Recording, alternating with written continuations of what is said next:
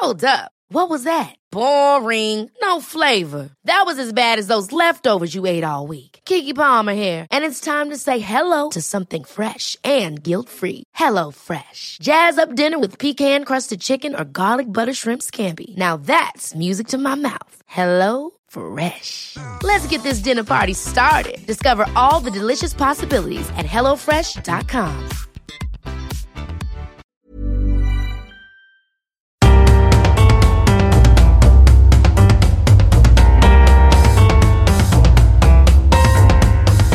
Welcome to The Broad Experience, the show about women, the workplace and success.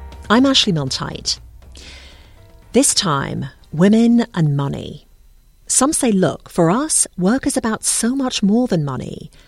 But for others... What I find really interesting is only people who have the privilege of saying that it's not all about money can actually say it's not all about money. And when you're negotiating a salary offer or asking for more money at a current job, it's worthwhile to prepare. Take a moment, a few weeks beforehand, to step back and think, how am I feeling about this? What am I dreading them saying to me when I ask for this? What do I think the weaknesses are in my case? What do I think they're going to point out is a reason why I don't deserve this salary? Women getting paid fairly for their work. Coming up on The Broad Experience.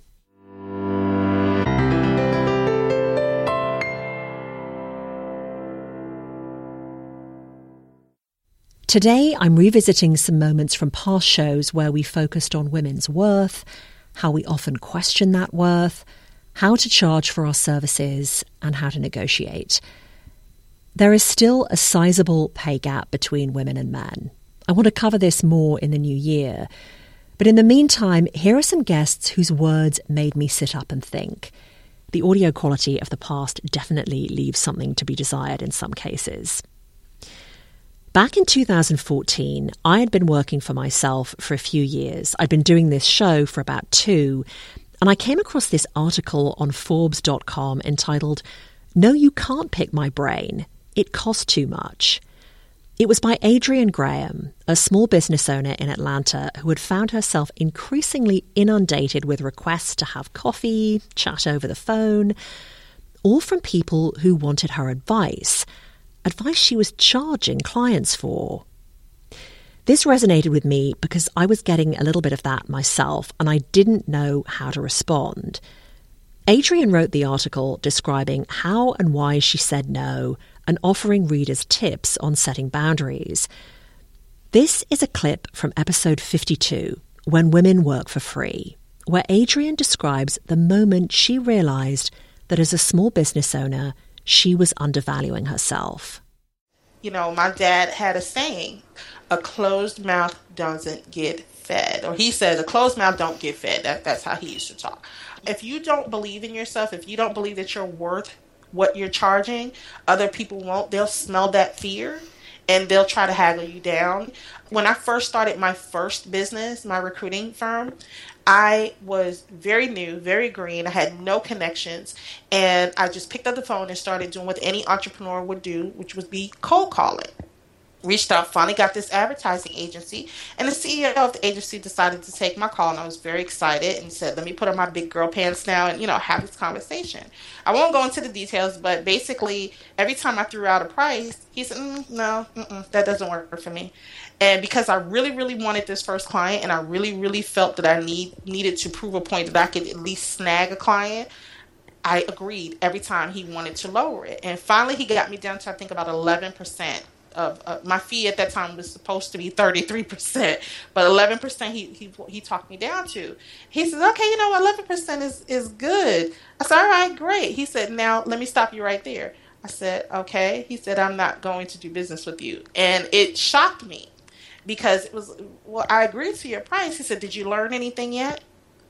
And I said, did I learn anything? What are you talking about? He said, you never, ever, ever discount yourself. You never let anybody diminish your worth right before your eyes. You have a price. You walk into an office, you walk into a meeting, you stand firm in your price and let them see that you're confident in what you have to give. He told me basically, in essence, that because I was able to come down on my price so much, I was telling him that I wasn't worth it. That phone call was instructive, and Adrienne never looked back. But other women can have a hard time naming their price and sticking to it, especially if they're in a helping profession. In that same episode, I spoke to career coach Kathy Caprino. I had a funny thing happen a few years ago. A neighbor of mine told a friend, Kathy charges because she has to charge, because I contribute to the family's finances, and I had to laugh. I don't charge because I have to charge. I charge because I run a business, and I'm in the business of serving others and, generating income. But there is an expectation in some ways that women are going to give, they're going to be generous, they're going to be supportive. And I think that's cultural training. I do. I think that's how we're raised and the messages we get. But I think the most important thing is not to blame society and culture. Darn it, women are expected to do this. It's to look at yourself and look at how comfortable are you charging.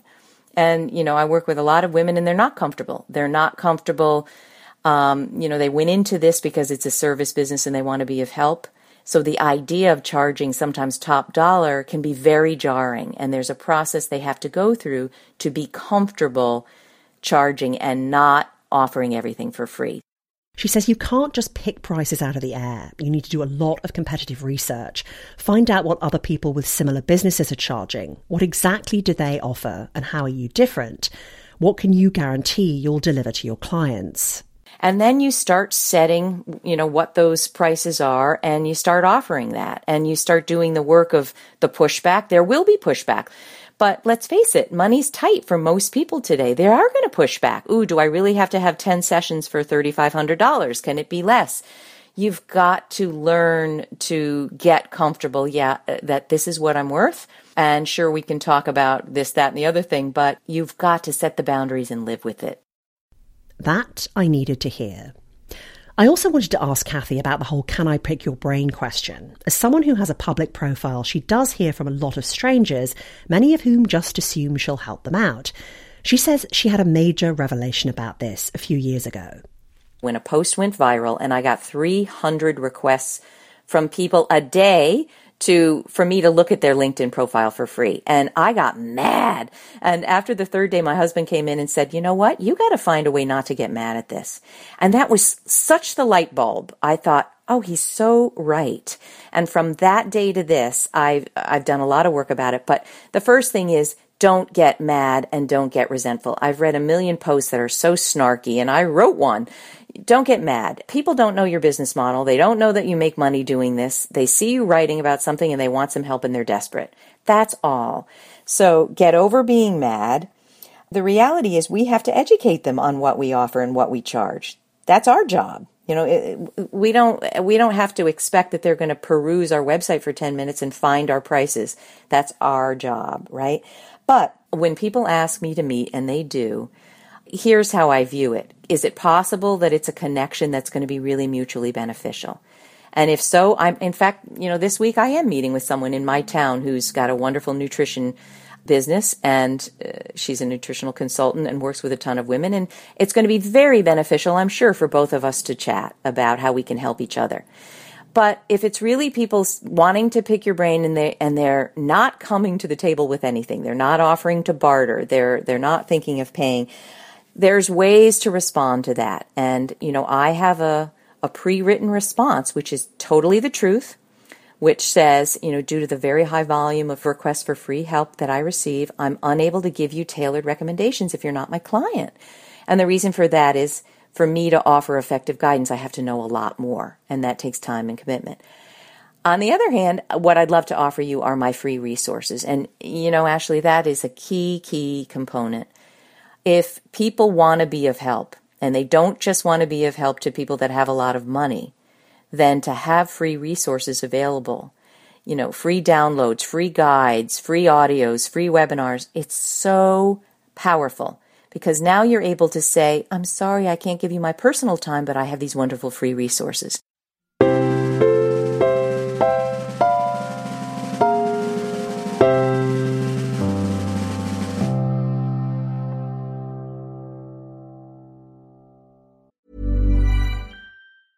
There's never been a faster or easier way to start your weight loss journey than with PlushCare. PlushCare accepts most insurance plans and gives you online access to board-certified physicians who can prescribe FDA-approved weight loss medications like Wegovy and Zepbound for those who qualify. Take charge of your health and speak with a board-certified physician about a weight loss plan that's right for you. Get started today at plushcare.com/weight loss. That's plushcare.com/weight loss. plushcare.com/weight loss.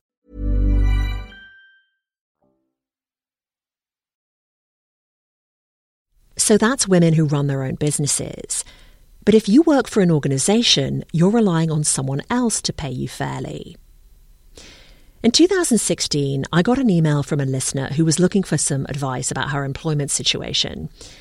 I brought in financial behaviourist Jacquette Timmons to comment. First, I read out the email. If I look at my current position, I'm very successful based on what I've been able to accomplish and the perception of other people. I enjoy my work most days, and I'm pleased when I can lead the university in efforts to improve the lives of students. That said, I am grossly underpaid compared not to my most recent predecessor, who was female, but her predecessor, male. I'd be interested in a discussion on how far you push gender equality if you are indeed satisfied with everything else in the work environment. So I asked Jacquette, is it okay to rest on our laurels if we earn enough and we're happy with everything else? On one hand, the short answer to that question is, well, yeah, of course you can. You can rest on your laurels if that is sufficient for you. But obviously it isn't. Otherwise, she wouldn't be asking the question. And so I think in this particular case, what it comes down to is, have you really, really defined what good enough is for you individually on many different levels? What's good enough for you in terms of compensation? What's good enough for you in terms of scope of work? And if you do that assessment and you walk away with everything that I have here is just fine, then you don't need to make any changes. But again, she says that's probably not the case here. This particular listener isn't the only one to have written to me saying, look, with women, it's about more than money. Another woman emailed saying women care about other things like flexibility. We're just not thinking in terms of every last dollar. What I love about exploring this topic is, well, we're not going to come up with an answer, but I like all of the different things that we can tap into to try to get to an answer or to several answers. And I think that at the end of the day, what I find really interesting is only people who have the privilege of saying that it's not all about money can actually say it's not all about money. So I think in having this conversation, for the person who says money is not everything, I would push back and then say, okay, if money isn't everything, then what would you do if you didn't get your next paycheck? What would you do if the money that you have currently was no longer there? I think you can only say that when you know you have a cushion, when you know, it's almost like Maslow's hierarchy of needs, right? Once the bottom level is completely satisfied, then you can go up to the next level. And after that, the whole idea is that you get to the final pinnacle, if you will. And that's what the whole self-actualization, right? Where you can focus on personal development and self-fulfillment and things of that nature. Jacquette Timmons from episode 81, Money versus Fulfillment. Now, I think a lot of us in the position of that listener who wrote in would be furious to find out the guy who'd done the same job had been paid a lot more. I know that kind of rage has propelled women to ask for more money, and I'm planning to include one of those perspectives in a show early next year. But ideally, you are not asking for more money in a fit of rage. A negotiation is something you should carefully plan for. A few years ago, I met Natalie Reynolds on a trip to London. She featured in episode 128, You're Worth It, The Power of Negotiation. I kick things off. With a salary negotiation, you need to know what others in similar roles are getting paid. You need to take stock of your own achievements so you can talk them up. In short, you have to know your market value. And this is another thing I wanted to discuss with her. the fact that a lot of women find talking about their worth and their achievements really uncomfortable. I certainly have. And we're often nervous as well because a lot is riding on this. The whole process just doesn't feel like us. But Natalie says that's no excuse to duck out. You say in the book, look, just get comfortable with the idea of being uncomfortable. I think that's really worth talking about. A lot of people strive to feel comfortable when they negotiate, but I would never advocate that. An element of nerves is useful. It keeps you sharp, it keeps you focused, it keeps you wondering what's coming next. And so I will spend a lot of time with male and female clients getting them to understand why they feel like they do and getting them to own that feeling. I talk about the little voice in the head a lot at the start of the book, and this idea that we become overwhelmed by our feelings of discomfort and I just want to get out of there. But actually, if you can listen to, where's this discomfort coming from? What am I afraid of? If you can actually kind of embrace that discomfort and channel it in a different way, you then stay sharp and focused and aware. But because you've prepared properly, you're also then ready to deal with that. You should never want to be so laid back you don't worry about these things. You know, I think nerves and anxiety exist for a reason, and if you can harness them properly, they will work to your advantage. I want to go back to the voice in our head, because this is a huge thing with women, and so many women will talk about this. You've got this voice saying, I'm not worth that. Who do you think you are asking for that? Oh, you better scale that back. And it's what do you tell people about that? Because I think feeling like we do not have value, whether it's monetary value or simply value as a person, this goes really, really deep inside women. First of all, I would say to listeners, please don't think men don't suffer from it. You know, men and women both suffer from the little voice in the head. It's just some of us are better at controlling it than others. And women do seem to struggle with it, particularly around the self-worth and how we value ourselves. But the little voice in the head is an interesting one because so many of us think, oh, right, don't listen to it. It's telling us negative things. Don't listen to it. Problem with that approach is if you just ignore it in the run-up to the negotiation, that little voice will rear its head right when you least need it to, right at crunch time when you need to ask for what you want. And this is the problem, that you can ignore it and pretend it's not there. Then you sit down, you open your mouth to give your number to your boss, and then it kicks in. And then the little voice says, you're not worth that. They're going to think you're greedy. Don't be ridiculous. Say this instead. And so you do. You say a lower number, or you say very little and just let them take the lead. Instead, I advocate a completely different approach, which kind of seems counterintuitive, but to me makes perfect sense, which is that little voice actually represents our innermost fears, inhibitions and anxieties, and also weaknesses in our position or argument. So actually what we should be doing is, long before we get to that negotiation table, whether that negotiation table is an actual table or a conversation, however it looks, take a moment, a few weeks beforehand, to step back and think, how am I feeling about this? What am I dreading them saying to me when I ask for this? What do I think the weaknesses are in my case? What do I think they're going to point out is a reason why I don't deserve this salary? And you should start then almost accessing that little voice in your head in advance of the negotiation. What you can then do is start to mitigate against what it's saying. So if it's saying to you, well, you can't prove you're worth this, well, what you should then do is go away and establish and build up a business case that says why you are worth this. If it says, well, you can't prove other people are being paid this, well, do you know what? At that point, go away and establish what other people are being paid. If it says, well, what are you going to do if they say no? Guess what? Go away and start to plan your responses if they say no. So maybe they say, no, we don't think you're worth this. You then say, okay, so what do I need to do within a 3-month period to be able to access that level of salary? So actually, if you can own that voice in advance, it actually helps you be more robust once you get to the negotiation table. Natalie Reynolds, negotiation expert and author of the book, We Have a Deal. These are just a few moments from shows where we've covered the topic of women and money, a topic I think many of you will agree is incredibly important. I'm going to link you to some great pieces I've read lately on women getting paid. I'll put those links under this episode at thebroadexperience.com. I'm also going to include those in my newsletter this week, which you can sign up for on the website. I'll also link you to all the episodes I've excerpted from today. If there is an aspect of women and money that you would like to hear covered on the show, let me know. Message me on Facebook or Instagram or email me at ashley@thebroadexperience.com. I'll be back with a new show in a couple of weeks. I'm Ashley Milne-Tyte. Thanks for listening.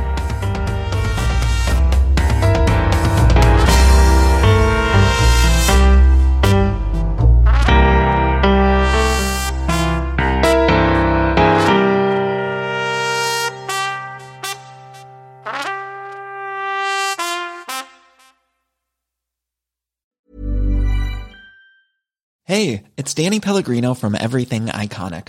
Ready to upgrade your style game without blowing your budget? Check out Quince. They've got all the good stuff, shirts and polos, activewear, and fine leather goods, all at 50 to 80% less than other high-end brands.